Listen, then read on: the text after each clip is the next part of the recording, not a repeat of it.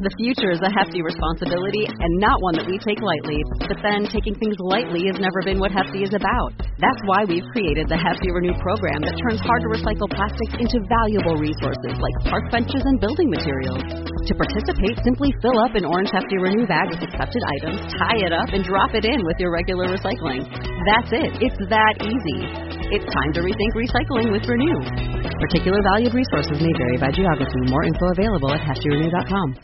If you want to pump your body and expand your mind, there's only one place to go. Mind Pump. Mind Pump. With your hosts, Sal DiStefano, Adam Schafer, and Justin Andrews. In this episode of Mind Pump. Yeah, tell us. For about 18 minutes, we talk about Father's Day. We talk about what our kids think we do for work. Adam's Chipotle meat. What the fuck? We talk about the time I stole pizza. Yeah. And we talk about iconic musicians, the best ones of all time, of course, right around the time we liked music. When we were I'm glad you pointed that out. 90s grunge. Then we get into fitness. We talk about what are our views on pre-exhausting small muscle groups before big movements. For example, hitting your triceps before doing your chest with like a bench press. Questionable. Yeah, not really a good idea, or is it? You'll find out. How imperative is it to eat 30 minutes after your workout? Have you heard of the anabolic window? No. Get those gains. It's a real thing, in Mythland. Oh, my God. Then we get into what is most important when you're squatting? Getting the proper setup or getting the right cues while you're doing squat. And we talk a lot about feet.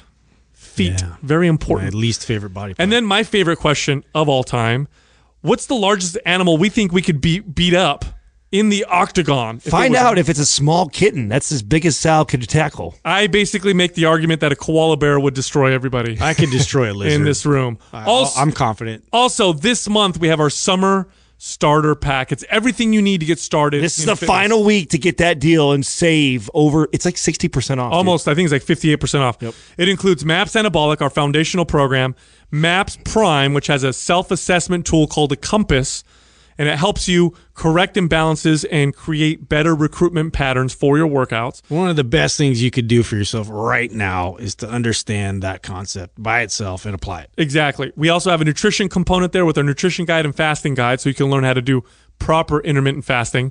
And then we include forum access in there. So you have access to our big forum with fitness professionals in there, doctors.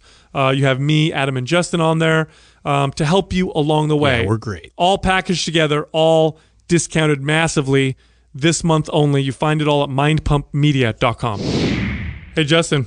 What's up? How was your Father's Day, dude? I didn't even ask you how your Father's Day was. Dude, I know. How was your Father's Day? Well, I asked you first. Fine. It was good. It was cool. What'd you do? It's a lame conversation. Yes. Yeah. Sorry. Adam's like, fuck you guys. Don't do it, Adam. I'm just kidding. Don't do it. You're going to break my No, heart. it was good. It was. My wife had to work. This is like typical, dude. Every single time. Oh, I gotta work. Sure. Nobody cares about the dad. Right? We You know what I mean? we get like backseat. It's like, oh, it's Father's Day. You should barbecue. Yeah. Like, fuck you, man. Oh, see, yeah, you should barbecue. my girl's family, they did a whole thing. Like the men, we went over to her brother's house, and he's got a pool, and the women barbecued and did all that stuff, and the guys were just like relaxed. They all got, she got him a new 65-inch TV, and Katrina bought them all the recent Sports Illustrated with the Warriors winning, and gave them movie tickets in between, and they made this whole, the boys didn't do anything all day. That's nice. Yeah, it was they hype it up, but I do notice that a lot of people don't really do much for Father's Day. I got my guaranteed sex, so I'm good. Yeah. That's the other time you have sex God, every year. It was great. Yeah, Father's Day, Even though it was really quick, it was great. Father's Day, I appreciated birthday, Christmas. You know what my favorite part of Father's Day is? My kids do this every Father's Day. They'll wake up and they'll run to me and give me a hug. That's all I want. That's great. They'll run to me. That's Happy great. Father's Day. It was so funny because both kids, it was cute. They tried to create their own little card for me and stuff. And I got to tell you about my daughter's card. My oldest, he's getting pretty decent at drawing, and so he drew me this cool kind of like Star Wars theme because he knows I like Star Wars. And so my youngest tried to do kind of the same thing, and it was just like a bunch of scribbles or whatever. And so he recruited like my wife Courtney to do it. Courtney is like horrible at drawing, dude. It was so funny. She tried to draw like Kylo Ren and Darth Vader. It looked like these like Playmobil people. Like, it was like, oh. But she knew it. She was like, "Oh, you thought it was your little boy." Yeah, I thought it was like, wow. well, I was like, better. "Wow, look at!" I was like, "It's amazing." She's like, "I drew it." I was like, "Oh my god, it's horrible." That's hilarious. Yeah. So my daughter brings me. She's 7, right? So she brings me her card from school, and she's like, "Oh, Papa, Happy Father's Day." So I open it up, and it's got questions on it. So it's like, my dad's name is, and it's like Sal, and and then what my dad does for work, and it's like, he's a famous YouTuber. Dude, that is awesome. Yeah, she thinks I'm a famous YouTuber. Wow. And then it says, my dad's favorite thing to do, take a nap. It says take a nap. I'm like, they always throw us under the bus. I'm like, like what that, are you, dude. what are you talking about? You do My dad you likes do fall coffee. asleep a lot. You are a bit of a napper. Bro, I think my dad works at the coffee shop. I think That's if we what my son thinks. the coffee. He's always going to get coffee. I think he works there. So when my son did one when he was really little too, and he had to I write, never thought to ask you guys that. How funny is that your children probably just don't really have They have a no full idea, dude. understanding of what you do because No. they don't get to listen to the show. No, so. and it's always like, what does your dad like to do? And it's always something that you don't want them to say. Like my son, when he was little, he wrote a card like this too. Same thing. And it's like, what is one of the things your dad likes to do? And he'll be like, he likes to fart and make me laugh. You know what I'm saying? Oh, that's amazing. That's like, and then when it's his mom's, like when they do it that's for the their mom, go-tos. she does all the housework, and she she takes care of me, and she loves. Yeah. And it's when it's dad, like he farts and takes naps. yeah. I'm like, listen, kid. Yeah, come on. You see know this what I mean? roof over your head? You know how many times I prevented you from falling and hurting yourself? I know. Okay. I saved your life. Yeah. Hey, I got a crazy one that happened to me this weekend during Father's. Before we headed out, I'm on my bulk again, right? So now I'm worried about getting enough calories in every day. So we're heading to a barbecue. I'm stopping to get more food. I go into Chipotle and Chipotle, and my food gets fucking stolen. So what? Yeah. So How does that even work, dude? okay, Explain. So it's busy, right? So it's busy. Because everything's right in front of you. You're Yeah. like shuffling along. Right, like so. If you don't know what Chipotle is like, it's like you wait in like a short line and you pick the foods you want in your little burrito bowl or whatever the hell you're making, right? So I get to get a steak quesadilla. So part of hey, now I'm adding calories into my diet. I can enjoy something like this every now and then. So I get a steak quesadilla plus my burrito bowl, and plus Katrina's order. And it's it's backed up, so the kids are running around like a madman exchanging the food. So you see there's a lot of chaos going on here. And when you do a quesadilla there, they have to, after they prepare it all, then they have to put it on the last thing to melt the cheese and brown it. It takes forever for some reason. So it takes longer. And I'm not the only one ordering quesadilla, so I'm like second or third in line to get his quesadilla done. So I pay, and instead of like grabbing my food and then coming back to get, I just leave it there for them to put the quesadilla in, and then I go sit down. They're like, we'll let you know, sir, when your quesadilla is ready. So I'm cool. So I'm sitting down. I'm like, right away, Instagramming and doing my fucking work shit, right? So I'm getting on there and I'm sitting there and like the line goes all the way through, quite a few people, oh, you're calling their orders out, going. And then finally the girl walks up to me and she's like, are you waiting for your kids' meal? And I go, do I look like I'm waiting for a kid's meal? And she's like, no. And I go, no, I'm waiting for the 2 burrito bowls, the apple quesadilla, the chips and guac, and she goes, oh, I think somebody stole your food. And I was like, really? And she's like, oh, well, if you're not waiting for a kid's meal, then your food's gone. I was like, oh my God. So they were like, Did they make you another one? They made me a whole order, and they didn't even question, like, I could have totally been like, oh, throw on an extra quesadilla there. They're just like, order what you had, and it's all. And then she came over, she gave me all these coupons which I'm super stoked about. So totally didn't inconvenience me. I was in no hurry. Lunch. I was getting work done. I was multitasking, and now I came up on. And this is how you take a negative and you turn it into a You positive. just reminded me of something. That Weasley kid. You're right. You just reminded me of I something thought it was that was horrible. I thought it was a pretty smart hustle by somebody. I'm like, you know what? Go to Chipotle. I'm sure right here. I'm telling people what to do here, right? Just wait. This So somebody orders a quesadilla. around 5 or 6 o'clock at night when it's hectic and the quesadilla line is getting backed up. there's lots of bags there that anybody could probably walk up and It's a grab. quesadilla. Or you just go up and be like, see that bag over there? Like some of the to-go orders? And you're like, yeah, that's me. Yeah. That's mine over there. The that's burrito. mine. Yeah, the burrito. Yeah. There's only Picking a it few up. things you can order. Well, there. how many You're gonna times- get it right. You know what I mean? It's a chicken burrito. Yeah, it's a burrito. Yeah. No, dude, you just reminded me of something I did that was horrible. It's eaten away at me forever. Oh God, And you just reminded me. Get it out on therapy radio here. All right, I'm gonna make my confessional. confession. My very first job. This is I think one of the only few times I ever stole. My very first job was actually, it was. My very first job was I was a dishwasher at a pizza place. Right? Horizon, where Pizzeria. you saw the infidelity in front of your face. That's right. So, hey, I don't feel so bad. Thanks, Justin. remember that. Only if you're Fuck a you guys. You only- cheated on your wife. even if Yeah, exactly. Assholes. Only if you're a longtime MP listener do you pick up on that one. I felt really bad because this is something that I did a few times. Is I would have my girlfriend call in an order, and it was always a medium all meat pizza, and then nobody would pick it up, so it would be left over. And inevitably, at the end of the night, when I'd They're close gonna up, throw it away. they'd be like, Sal, someone didn't pick up a pizza. You want it? I'd be like, sure. I'll take that weird. pizza. I did that like 3 times, dude. I stole 3 medium all meat pizzas. I think they were catching on That's a when it was good the little same hustle. one. You know what I mean? Always during your shift. Yeah. It wasn't something For like, some reason, someone doesn't pick their order up when on Sal's Are you shift. sure they didn't have pepperoncinis on there? You sure? no. Not at all. Yeah, you know when Sal starts. When, He's like articulating. yeah. all the No, I think spices it's on supposed to be extra crispy crust. Actually, wait a I'm second. sure that They person did, ordered. Yeah, They did ask for that. Extra Actually, cheese. now that you say that. Damn it. I feel really bad about that. That was my very first job. I did a good job too. Even if you subtract the pizzas that I took out of that. hell of a much were you dishwasher. how much were you getting paid washing dishes? so- what's the least amount of money you guys made And is per that hour? why you didn't want to do it at home? Legitimately, it can't be So, like your dad gave let you me think. $5 an hour. What was the? So let me think, because my first actual job was working with my dad, but I don't count that. Mine right? was This is a- $4.50 an hour. I think that's what I was. I think I was making $4.50, but it was cash under the table. So I got paid. I don't know. Ooh, I shouldn't have said that, huh? Sorry, I'm gonna have to pay taxes on that. IRS comes good shit. They can't go that far back. Whatever. Yeah, it's exactly. It's 3, right? years. Yeah. I owe you sorry IRS. I only owe you like $50. It wasn't that much money, but it was $4.50 So an on hour. the straight and narrow now. It was under the table, so he'd pay me cash, and I saved up my money, and I bought myself a brand new Mongoose.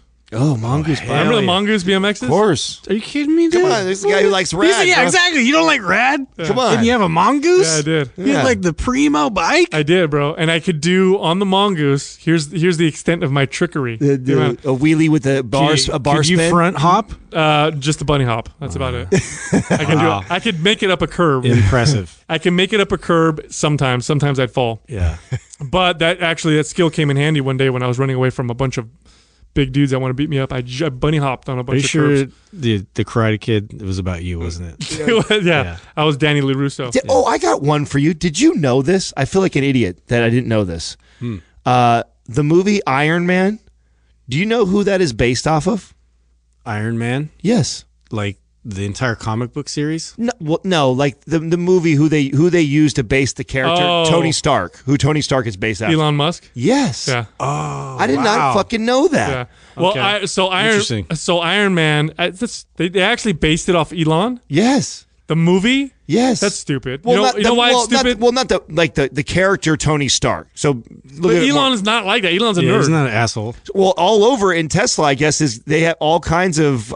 So I know that they call him that because he's this super smart, like billionaire guy, but he's not like Tony Stark. He's not like this, like dude that gets all the chicks, and he's kind of a nerd. Like, Yeah. Elon's kind of a. So we think. He's a super smart. Hold on, don't get me wrong. I'd hit it. Like, don't get me wrong. Elon is my freaking. He's my bagging hero. ass. He's a Yeah. badass, Yeah, but he's not. So He's like, I'm flying everybody to I was Mars, being and I'm enlightened by an banging chicks. employee there, just this past weekend, and I didn't know that. I've never heard that. In fact, Well, here's another little piece of trivia. Do you know who they based the character?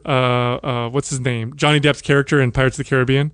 who he based that character it off was of? Keith Richards. Yeah. Yeah, and then they ended up having him in like the third or fourth movie. Yeah, because when they told him that he was going to be the main dude in Pirates of the Caribbean, he was trying to dream up of what he would act like, and so he just gave him, mimicked like, dreadlocks. Keith Richards. Yeah. Keith Richards, yeah. All just And if you watch it, you're kind of like, oh fuck, heroin-y. Yeah, and he's got the he's got the dark eyeliner and shit. Oh, that's Like funny. him. Now I Isn't got to that go back crazy? and look at some old Keith Richards God, stuff. man. It was brilliant. Yeah, I mean, he just created that character. They don't make musicians iconic like they used to. I'm just they just don't. Yeah. Like Slash.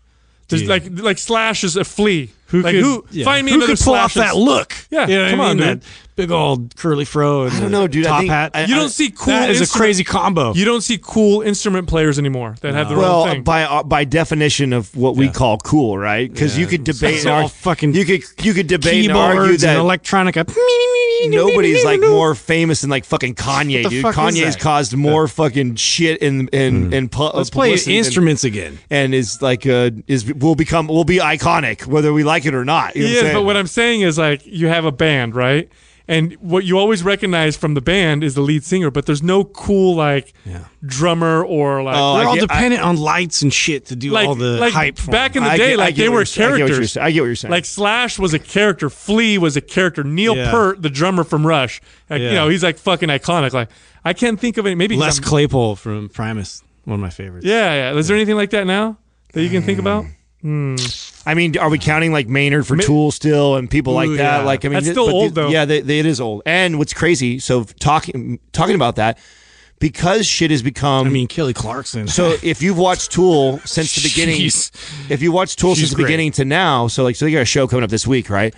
Maynard now sits back in the dark. So he used to be this iconic. It's about him. He's so goth. And now he takes the spotlight off of him and he sings the concert, which for a spectator it kind of sucks because Maynard used to be fun Yeah, to we watch. like him, yeah. because he is such a character. But a part of that is his maturity of playing in the band for as long as he has to not needing that limelight anymore, and so he actually intentionally stands behind the band when he actually plays. It's just Did you know that? That is that's kinda strange. That's crazy. I think it's maybe because you don't have as many like bands. You know what I'm saying? Like No. you used to. I mean, you do though, right? Like kind of. Yeah, I don't know. I there, think it's it's a just- false statement. But like Tommy Lee, like there's They're just another different character. now, that's you know what all. I'm saying? Yeah, but here's what I got to caution you right now because this Maybe is because I don't pure know anybody now. speculation and yes, Yeah. Right now, some 25-year-old kids are rolling their fucking General. eyes right now, Yeah. and because all these names are flying through their head. well, about, look at the Warp Tour. Dude. Like, The Warp Tour is like crazy now. like I don't think someone could be more iconic looking than like a Lady Gaga. You know what I'm saying? Like somebody who does shit like that. So for us, you're connecting to our generation in music because you're so disconnected from music Lady now. Gaga's like punk rock now. Yeah, it's pretty fucking Yeah. rad.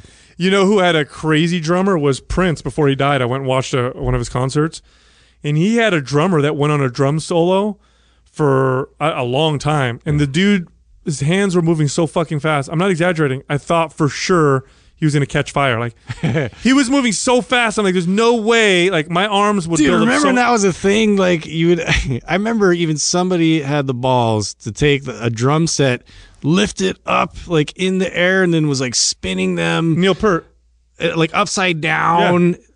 Like that was like a whole event. Was Bro. to watch the drummer just like go through space. If you're a kid It's like, what and you're the fuck? and you're into music and you Yeah. want to learn how, and you're a drummer, it was great. look up Neil Peart. Go on YouTube. Watch his drum solos. One of the greatest all time. He will blow your brains. sure. Well, it's out. because Salsa. Stevie Ray Vaughan died, so we don't really have a guitar player to pick Yeah. up the pieces from there. You got to put Tommy Morrison in there also from whatchamacallit too. You got to throw him in there. As great, one of the greatest all time from audio. Not fucking.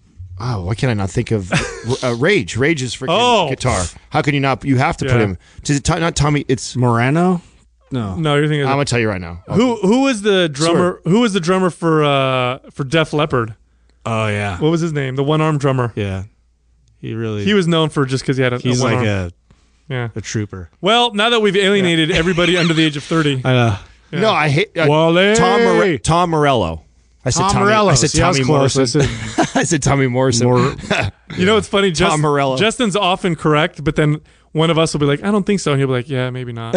We're You so need to have good. more confidence in yourself, Justin. damn it. You're right a lot of the time. I know. Damn it. Ah! Bring on the bird. The confidence building bird. Ah!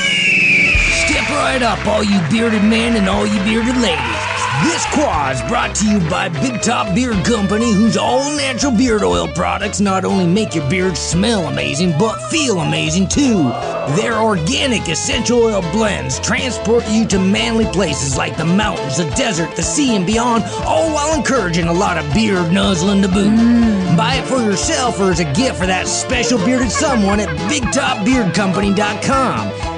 Enter the discount code MINDPUMP for 33% off at checkout. Our first question is from Craig Greer 8. What are your guys' views on pre-exhausting ancillary muscles before training an area? For example, triceps before chest. Usually a bad idea. It's just, I mean, bad idea might be a strong term, but I usually almost. So let's think about that. Do you want your triceps to fatigue while you're doing the bench press? No, I don't think it's a good idea to fatigue a support muscle, especially one that works on one joint before you do these compound movements or before you lift heavy. There are certain situations where I'll do this, but it's pretty rare. I can't think of too many times where I've actually had a client hit triceps before. Like isolate their triceps before doing chest exercises or work their biceps before back or anything like that. I'd do it after, if I was trying to the only place I see even thinking about doing that would be if I had someone specifically who was like trying to develop their triceps, right? Yeah. Because it was a lagging body part or their biceps. So then we may do that. We may pre-exhaust the tricep or the bicep before you do that big compound movement, but it's kind of silly because it's going to hinder how much weight you could probably pull and do. Right. So for example, like taking, bicep curls, pre-exhausting, and then going over to do a deadlift, more than likely you're not going to be hitting towards your max deadlift when you're doing that. So you're not going to get the max benefits of that movement. Because you've pre-exhausted a ancillary muscle. I mean, here's an easier one. Do some curls, do a bunch of curls, and then go do pull-ups. And you'll see how many pull-ups. How effective that is. But it will get, you want to blast your biceps. Yeah. I guess I guess if you had this great impressive back, but you had these terrible arms, like you had then maybe I would do things like that. Well, if you want to look impressive for like a couple minutes, you know what I mean? That's the way to go. Get that arm pump. Oh my God, my arms are going to explode. I can see. So it's funny. I actually kind of do this with something, and I do this with my calves. So because my calves are an area I'm constantly trying to increase volume, and I'm always trying to touch them because it's a. Do you really hit them before everything else? Not always before. Oh, okay. But what I will do is I'll intermittently do this, especially on days when I'm not trying to like max squat, but I'm working on like depth. Because one of the things that's helped my calves more than anything else was actually really deep squatting. Deep squatting has helped keep my calf size more than all the volume of calf work I used to have to do before. Isn't that funny? So it's really interesting to see what's going to happen as I start to increase that. I'm just now getting ready to start really increasing my volume on my calves. Really what's maintained my calves is mostly my deep squatting more than anything else right now. And of course, we all know that my calves are not impressive. They went from terrible to less terrible.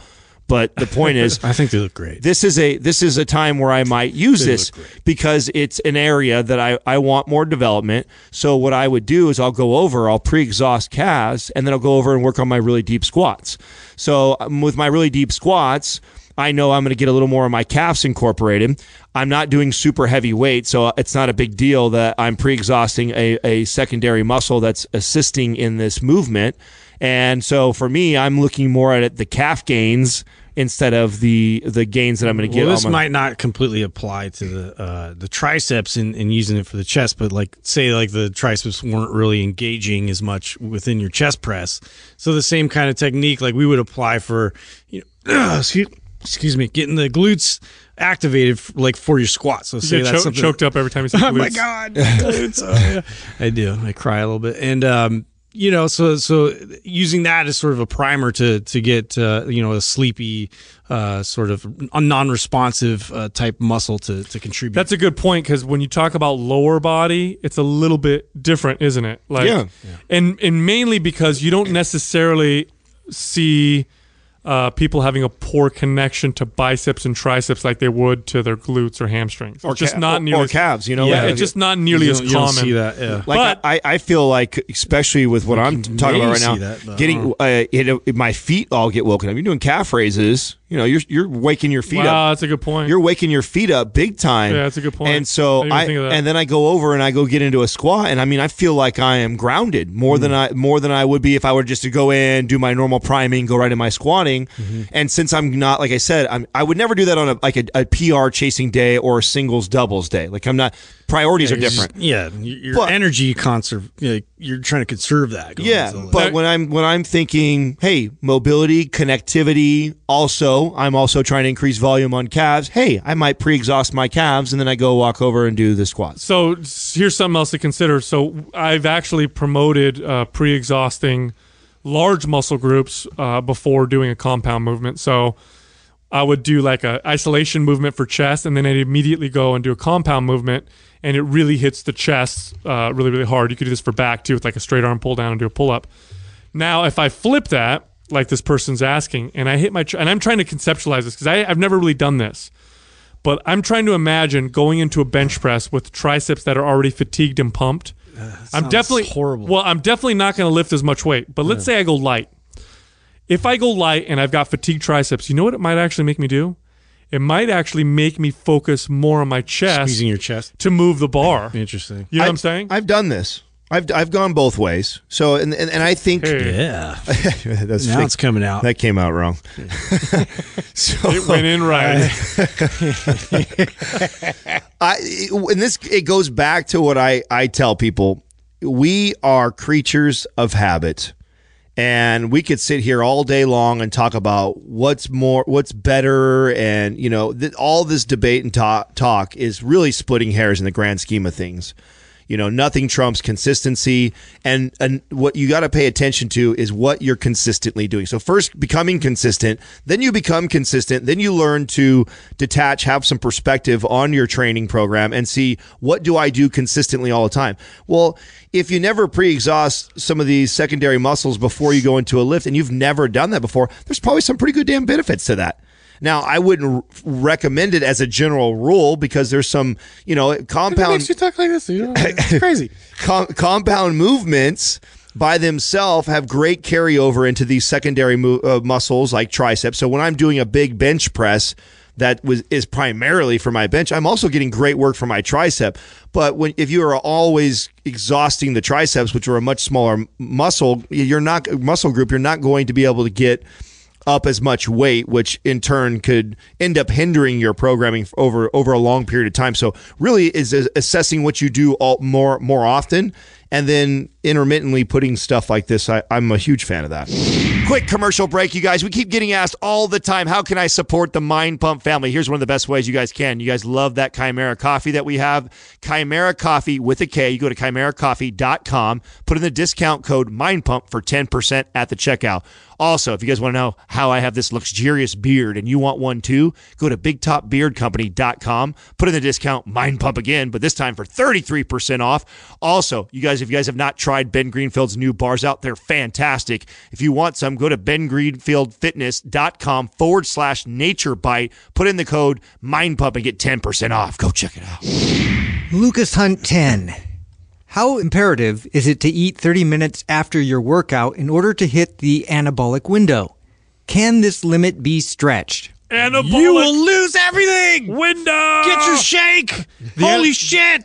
The anabolic window. What a great marketing tool to sell. Yeah. The urgency behind it. Yeah, like if you eat protein right after your workout, that is going to maximize muscle building. And if you don't, you're missing out on a lot of growth. And, hey, what's convenient at the gym right after my workout? A shake or a bar. Yeah. So, pre-made. The science actually shows that there's no real benefit. In fact, if you really break it down and really analyze the science, the anabolic window lasts like 6 hours. Like it's long. Yeah. It's quite a bit after your workout. There's really no need to eat right after your workout unless you plan on working out shortly again later on during that day.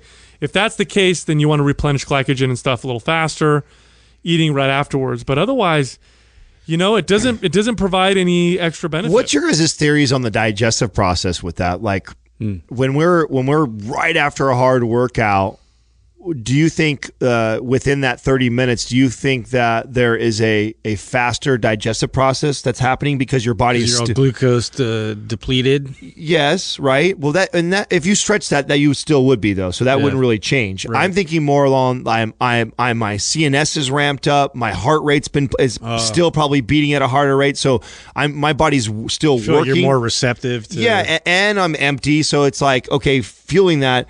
Could that speed up the process of digesting this food versus letting myself completely calm all the way back down 2-3 hours later having food? What's your thoughts on that? Exercise activates the sympathetic system, which is the fight or flight response, the catecholamine release, norepinephrine, epinephrine. Food is parasympathetic. So after you eat, growth hormone goes up and other things happen in the body that actually relax your body for recovery and repair. This is why some of you, after working out and you have a big ass meal after your workout, find that you may want to take a nap right after your workout, because once you eat, you get that kind of that relax effect. So I don't know if there's a benefit to eating when you're in a sympathetic state or necessarily. I know a sympathetic state tends to be appetite suppressing. So like if I give you if I inject you with norepinephrine, it's more likely to suppress your appetite than it is to stimulate it. Okay, so now that makes a lot of sense. Here, and the reason where I'm going with this and why I'm prodding you with these questions is because if I'm like trying to gain, which I just switched gears over this way, right? It is hard for me to get enough food in. So one of the strategies, and by the way, I don't give a shit about the 30 minutes. It's just as soon as I can get to it. Right, it's not like this window, because that to me is bullshit. And the difference between 25 minutes and 45 minutes, and the variance between every single human being and what you ate before and how overall volume at the end of the day. Right. So I mean, there's so many fucking variables that can make every one of those studies completely false or way off, and there's too much variance there. Right, on the 30 minutes exactly. So I know, is that funny? They came up with just like 30 minutes. Yeah, just for a second, just chew on this for a minute. That all changes based off of how you slept the day before, how hydrated you are, how intense the training was, what exactly you trained, what type of person you are, like genetically. Like we're all so uniquely different. So to put a time like 30 minutes to anabolic window is just a bunch of bullshit. So, but what I do find and what I do like the strategy when I'm trying to get a lot of calories. So right after I train really hard like that, going straight to get a meal in as soon as I can, not like, doesn't matter if it's 20, 30, 40 minutes, just as soon as I can get food in, my body, I feel like digests it pretty quick. And then I feel like I can eat again within an hour. And when I'm somebody who's trying to get more calories in for the day to gain size, I find that very helpful for me and beneficial. And now the reverse is true when I'm trying to lean out. Now, when my priorities shift, when I'm leaning out, after I get done working out, I actually try and stretch as long as I can before I eat. And it's because I'm not worried that my body's muscle's going to fall off and I need to maximize this anabolic window. No, what I'm thinking is I've completely depleted the body, and now my body's having to utilize fat as energy. So I'm going to maximize that as long as I can, because my goal is to burn fat right now. So years ago, when I thought this was true, and it wasn't that long ago that I actually thought this. In fact, I think I promoted this when we first started Mind Pump, until I looked deeper into the science and saw that it was false. It was one of the last things that I realized was baloney. But I remember thinking to myself, like, what's the evolutionary advantage to building more muscle if you eat post-workout? And what I thought is maybe it was a way of rewarding a successful hunt. So like someone just hunted food, they successfully killed it, and then they eat, and it rewards those people that eat right after a successful hunt versus those who hunt and then don't succeed.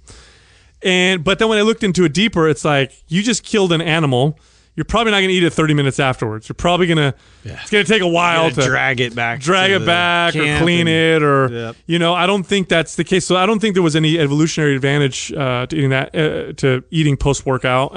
And again, you dive into the science you find there's no benefit. Well, the only real benefit to, being able to process protein more is to restrict yourself from it, right? If you restrict protein here and there, you'll be more responsive to it. You increase your body's sensitivity to protein, is what they're finding. But this is just one of those myths that's pushed and promoted because it increases supplement sales. It just really does. I mean, there's a reason why they said 30 minutes and not 6 hours. I mean, 30 minutes, like, you don't have time to go home. Like, I got to go somewhere. It's almost impossible to make 30 minutes if you if you don't carry something. That's right. Yeah. And so it's sold this right here, the high protein in, like, eat a ton of protein intake, and the small meals myth. Those three alone probably were responsible for more protein sales than anything I can think of. It's like it's again one of those myths. Here's the thing you want to consider. They'll say something like, eat post-workout, spike insulin, because insulin will drive amino acids into muscle. It's anabolic. Well, you know what's inversely related to insulin is growth hormone. Yeah. So you may get an insulin spike, but you're going to smash down your growth hormone spike. Exactly. And growth hormone is also fat burning and anabolic. And you do get a growth hormone rise after your workout or during your workout. And if you don't eat, that'll stay high. Honestly, there's a balance there. I think to me, it just makes so much sense, right? Unless you're somebody, the only way it's different, right, for me, is if I'm really lean. If I'm really, really lean and all I'm doing is trying to eat. Otherwise, I see huge benefits in having a hard workout and then stretching out how long I can go before I have to eat. I never eat post-workout, and one of the reasons why I do it is not because I'm trying to burn fat or build muscle. I just feel better doing it. Like, I have energy post-workout. If I eat a big meal, I tend to feel tired. Yeah. And I'd rather not. So I just don't eat. Well, that's why I think, even though, like, this isn't for everybody, but the warrior diet, like, that has made the most sense, in terms of that, just based off of, like, I get tired after I eat a big meal. And so for me to time it a little bit more around, the end of the day before I'm not planning any activities at that point, like, it makes a lot more sense to me. Well, I do want to defend, though, and this has nothing to do with the 30 minutes. The one problem I have with stretching the meals out, being a guy who's 220, it's harder to get your calories. It is. It's harder for me, and in particular, protein. Like, and I've discussed this before that, I know I can't be alone on this. I know I can't be alone on. I'm not the only person that gravitates towards carbohydrates when he's not tracking and paying attention. Like, when I am tracking and paying attention, I realize that I am grossly under eating protein. Grossly. With me tracking, it takes focus for me to hit that 200, 175 to 200 grams of protein every day. It takes effort to do that. That's with tracking. So I know damn well when I'm not that I'm grossly under eating it. So, timing food and getting things in, like, for me, like, that's where the strategy is, like, where am I at in my day with hitting the targets that I need to hit for my body? That matter. That trumps. Well, and I think that's kind of the point, like, where people are seeing benefit is that they are consistent in their rituals of eating, and it's not the window of that. Thank you. That is that was the point I'm trying to get across. You know what they did? They've actually created another meal time. Think about it. And if you're in fitness, your go-to meal times are right after workout, breakfast, lunch, post-workout, dinner. Those are like your go, and the post-workout meal is like whenever you work out, and it's usually some kind of a supplement. But fuck me, that's really brilliant of the supplement industry, because just like the food industry did the same thing. They created meal times, and then they created meals that we associate with those times. So we have a whole category of foods that, like, you can't go to, if you go to a restaurant at dinner time, the odds of finding pancakes and eggs on the menu is very low, because that's a breakfast food. Or, vice versa. You go to find a restaurant that's open at 8 a.m. that's going to serve you, a burrito or something something that's a dinner type of, like, roast beef or something like that. It's not as common. So I'm going to start a restaurant that all foods all the time. Yeah, all foods all the time. Here, the last thing you want to Salisbury steak. Right on your For kind breakfast. of so gross. I know, so gross. Right along the lines of what you were saying, Adam, is that people don't realize that food makes you hungrier. Like, when you eat, you tend to spark your appetite. When you don't eat, you tend to lose your appetite. And that is what I'm trying to get at with the right after the workout I eat. I then find that I can eat again within an hour. Now when I stretch it out, I get great benefits of burning fat, but then I also feel like my appetite starts to suppress, which is awesome when you're when you're trying to lean down. So there's advantages to both. And these are little types of strategies that personally I implement into my eating. So I don't get hung up on the 30-minute window mark as much as I'm paying attention to what is my current goal. Am I heavily focused on building, or am I heavily focused on leaning my body out?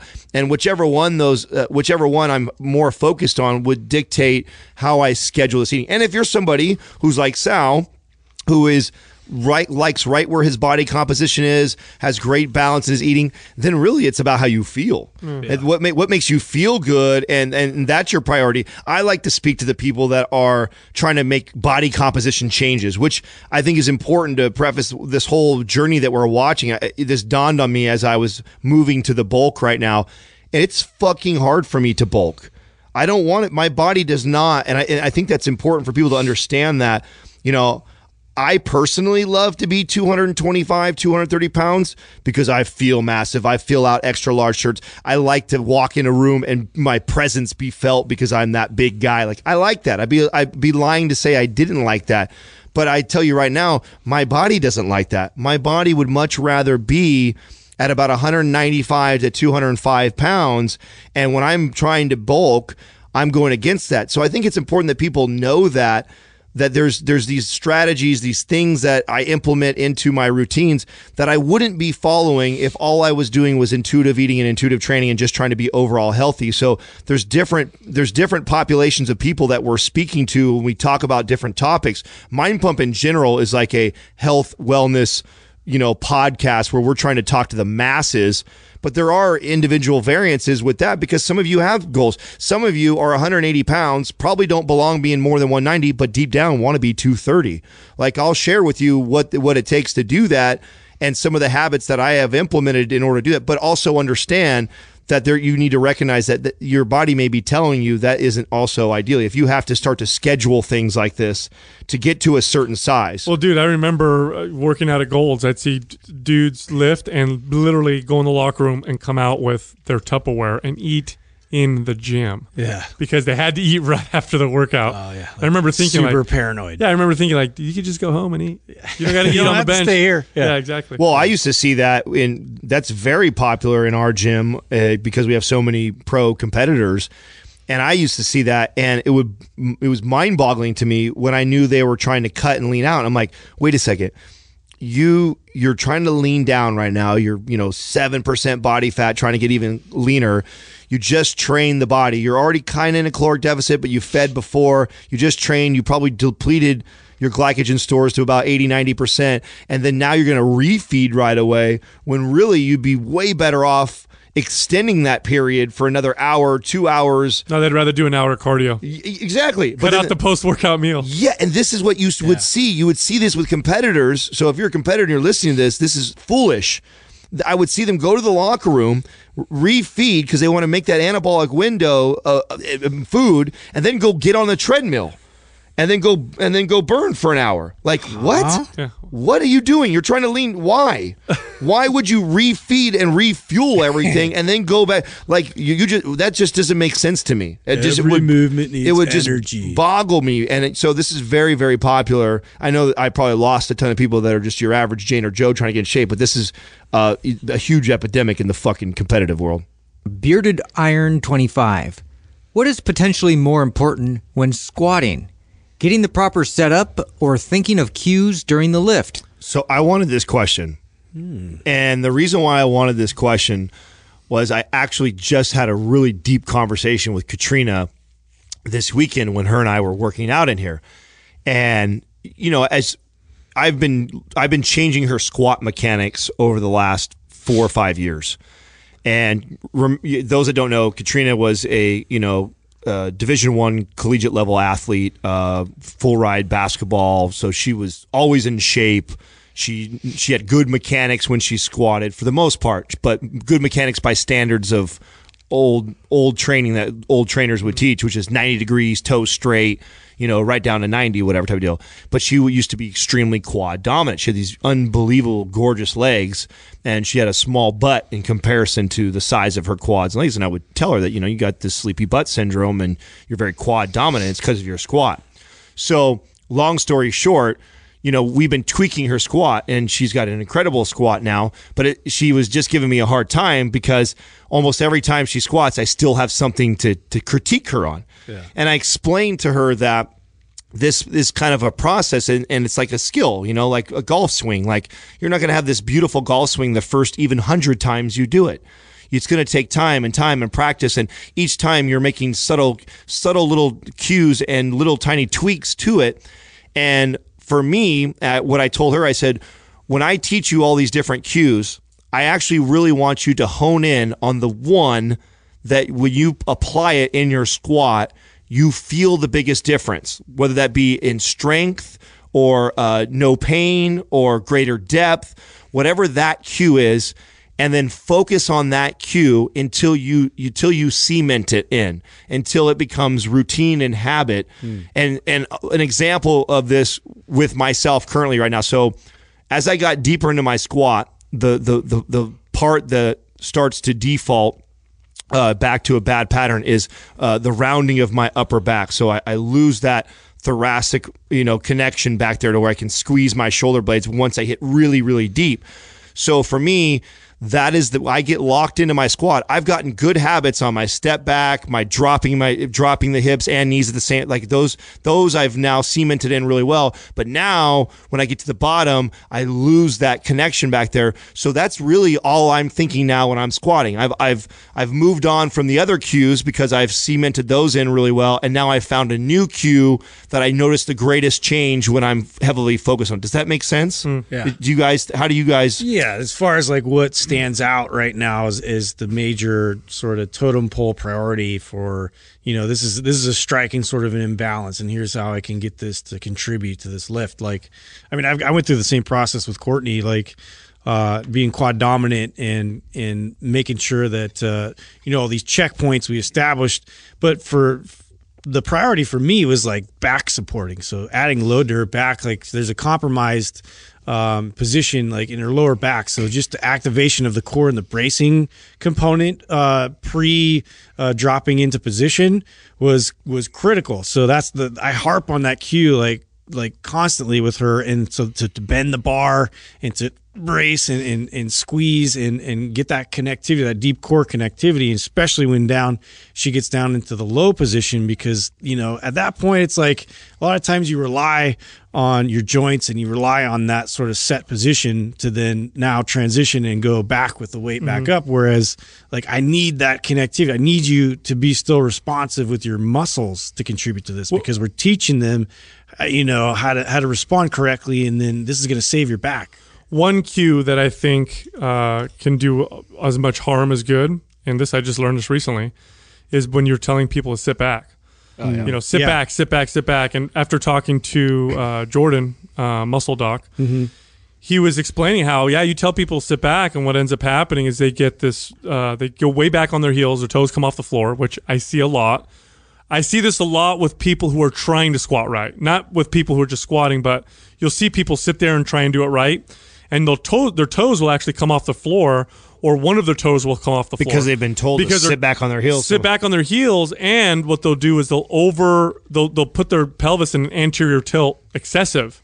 And one of the complaints that you'll hear from these people is that it feels like their hip flexor's catching. When in reality, it may be a hip flexor, because they're going in such a strong anterior tilt at the bottom, the hip flexor's contracting really hard to get in that position. And the second thing that may be happening is some hip impingement. And so Dr. Shallow is like, look, just squat, like bend the knees first, actually. Don't sit back so hard. Like that cue, you have to be really careful with, because it can actually cause problems. And I have 100% run into this with clients in the past, where I say sit back, and then those are the complaints I get, and I see their feet doing the same thing, where their toes come off. Well, this is close to home for me also. So if you watch my old, and we talked about this earlier, right? My old squats, this was me. I used to sit back first, and I always thought, I'm a really tall guy. I have got these long levers, so I need posterior. I need to slide. I need to slide my hips back first before I drop in, and that's how I used to squat. And in fact, not that long ago, I was still squatting that way. It wasn't until I really worked on all my mobility, and then as I got better with my squatting, I was like, no, this is like I'm dropping in the hole. The only time really you set back a little bit is if you have a low bar squat, right? If you have a really, really low bar squat, the first initial movement will be slightly back and then down. Yeah, and if you have issues activating glutes, it's less about sitting back and more about getting your glutes to fire. Yeah. So, doing priming properly, strengthening those hip extending muscles, and then your squat's going to look a little more natural. The other thing, too, that I've noticed that is probably the number one problem with people's inability to squat is their feet. And, I'm saying that now, and this is completely had you asked me this question a year ago, I would have said it was this is earth shattering. I would have said it was all paradigm for us. Dr. Brink influence on us for sure, because I was never somebody who was that. I look at people's feet. That's all I look at. So I was thinking about this. Right? So when you're a child and you're growing up, there are certain patterns and ways you develop that become hardwired. And I'll give you, here's an example. Like a child can learn several languages and not have an accent in any of them. But if you have an adult learn a new language, they'll learn that language, but they're always gonna have an accent. And the reason why is because the brain actually hardwires certain pathways that really don't change once you're a certain age.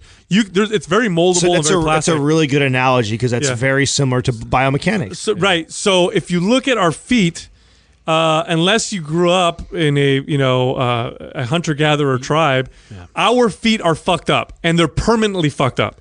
Permanent. I don't care how much fixing and working you do on your feet. They've been supported our whole life. They will never reach what their full potential could have been had you done this as a child. Had you stayed connected. Now, that being said, your feet will forever have an accent. Dude, for sure.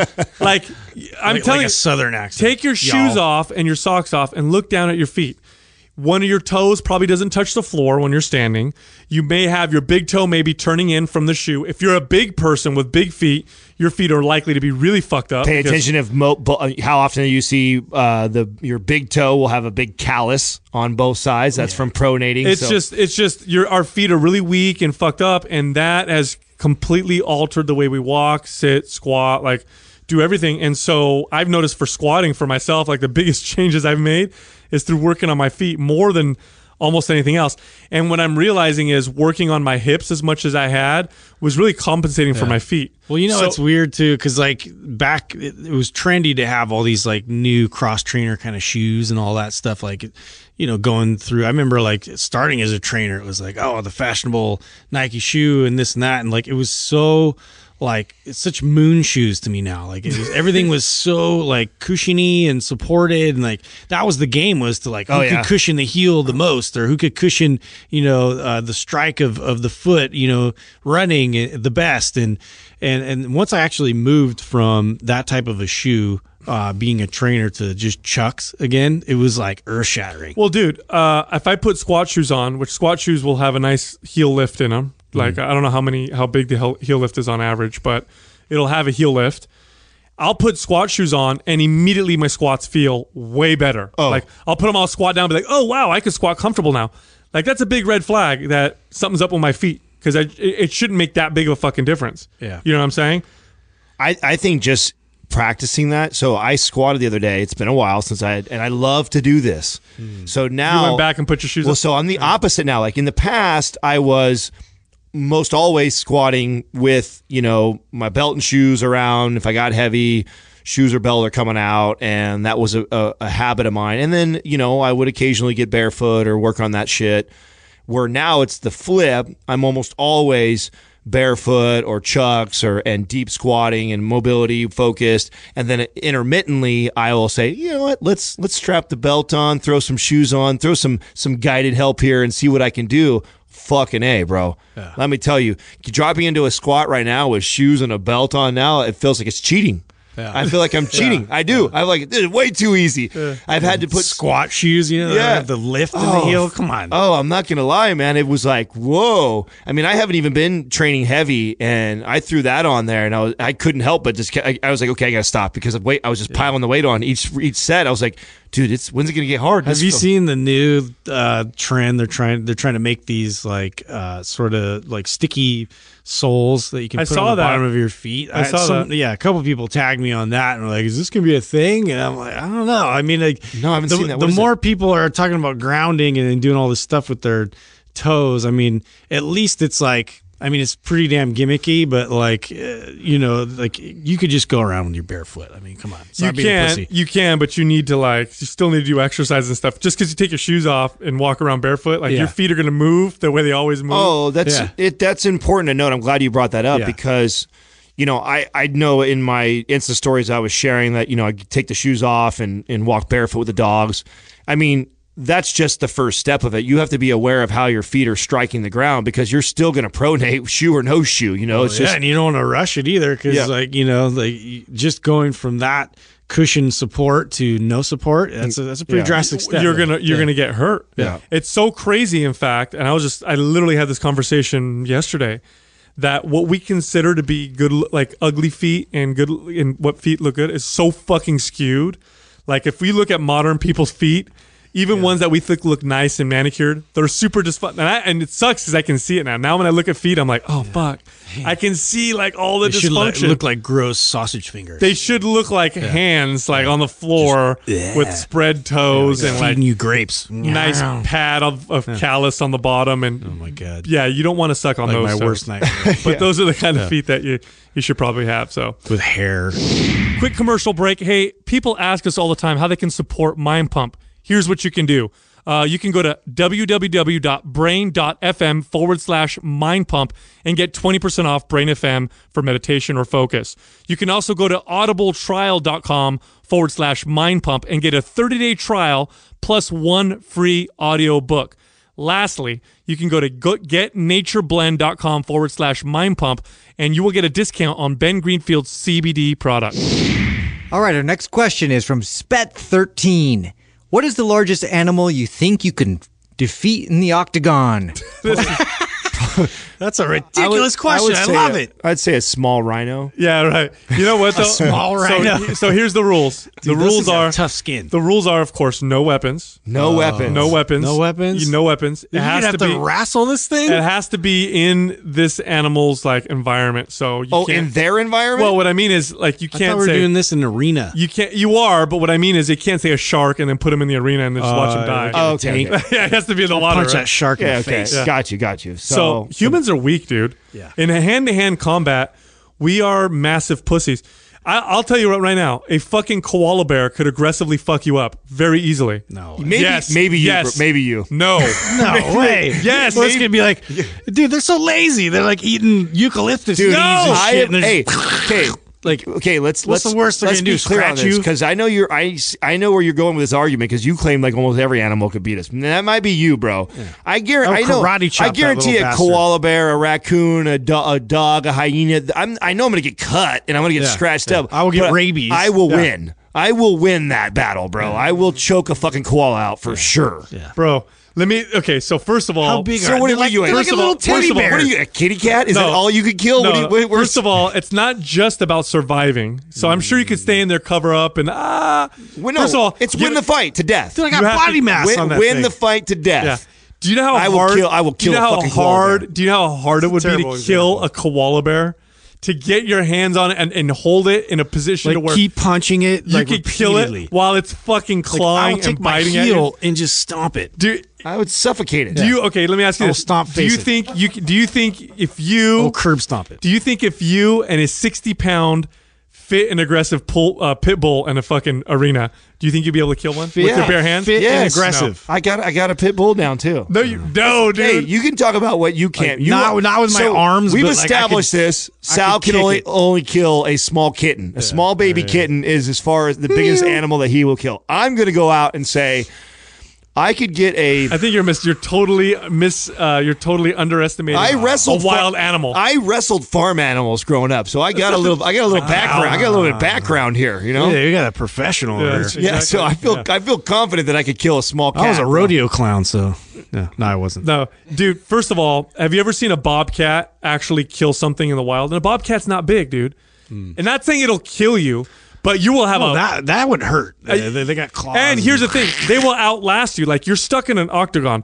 If you're fighting a 60-pound pit bull, first of all, you're not gonna, unless you land a lucky blow. Well, what kind of clothes am I wearing? It's gonna You know what I mean? bloody If I got, you like, up. Steel toe boots, Dude. No, nothing. You're in there. It's hand to hand. You're naked. Like you're in a animals- loincloth? You're naked. Animals naked. Well, that sucks. Yeah. Well, okay. Here's One bite to you're your dick and naked, you're like, out. I'm already gonna feel vulnerable. And the fact that you threw a pit bull out. Okay, in defense. Listen, I'm first protecting my if junk. he locked onto you, it's going to be tough for you to get him off. He's gonna outlast you, dude. And you're gonna have to bite him back. That's the thing you don't realize. As a human, to kill these animals, you're gonna use your teeth, dude. Let's be honest, when you're naked, what weapon do you have? Yeah. You're gonna hold it down and try to bite it with your little primate pussy mouth that has no like. But if I knew it was gonna kill me, So I guess it's even for all of us. I guess Mind Pump could only beat a small kitten. Yeah, I don't see us. I don't see us. That's what fucking. By the way, boy, do we sound like a I bunch will of take pussies. a dog. By the way, trivia question: what animal is responsible for the most deaths of human deaths in Africa? Human deaths in What Africa. animal kills more Mosquitoes. humans? No, but animal, not an insect. What animal kills more humans than any other animal in Africa? Think of all you have elephants, you have Hippopotamus. hippo by Boom. far, Yeah, they're by nasty. far, Boom. They are fucking. super aggressive, dude. I watched a video of a hippo. I just Nat remember hearing that. Nat Geo'd you, bro. Nat Geo knowledge coming back to play in effect. That's for Mark Farrell right there. Hashtag Nat Geo, motherfucker. Dude, I just watched a video of a hippo like beating the crap out of like it was being attacked by lions, dude. By lots of I watched lions. the same one. And it was beating the shit. shit out of a crocodile. It was like 15 of them, and they in order to Bro, kill it killed one of them. They do kill hippos, right? But it takes like literally 10 to 15 lions, and they're not always successful. No. Yeah. No, hippo They will corner kill you. them at nighttime. Ugh. He's crazy, right? They're mean motherfuckers. All right. Well, check this out. Go to YouTube, look up Mind Pump TV. There's a new video every single day. It is a library of exercises and information. Library. And it's absolutely for free. Yeah. Also, if you want to ask us a question that we answer on these episodes, you go to Instagram, look up Mind Pump Media, ask a question underneath our Q&A meme, and if we like it, we'll ask it on this episode. Also, we have personal Instagram pages. Mine is Mind Pump Sal, Justin is Mind Pump Justin, and Adam is Mind Pump Adam. Thank you for listening to Mind Pump. If your goal is to build and shape your body, dramatically improve your health and energy, and maximize your overall performance, check out our discounted RGB Super Bundle at mindpumpmedia.com. The RGB Super Bundle includes MAPS Anabolic, MAPS Performance, and MAPS Aesthetic. 9 months of phased expert exercise programming designed by Sal, Adam, and Justin to systematically transform the way your body looks, feels, and performs. With detailed workout blueprints and over 200 videos, the RGB Super Bundle is like having Sal, Adam, and Justin as your own personal trainers, but at a fraction of the price. The RGB Super Bundle has a full 30-day money-back guarantee, and you can get it now plus other valuable free resources at mindpumpmedia.com. If you enjoy this show, please share the love by leaving us a 5-star rating and review on iTunes and by introducing Mind Pump to your friends and family. We thank you for your support, and until next time, this is Mind Pump.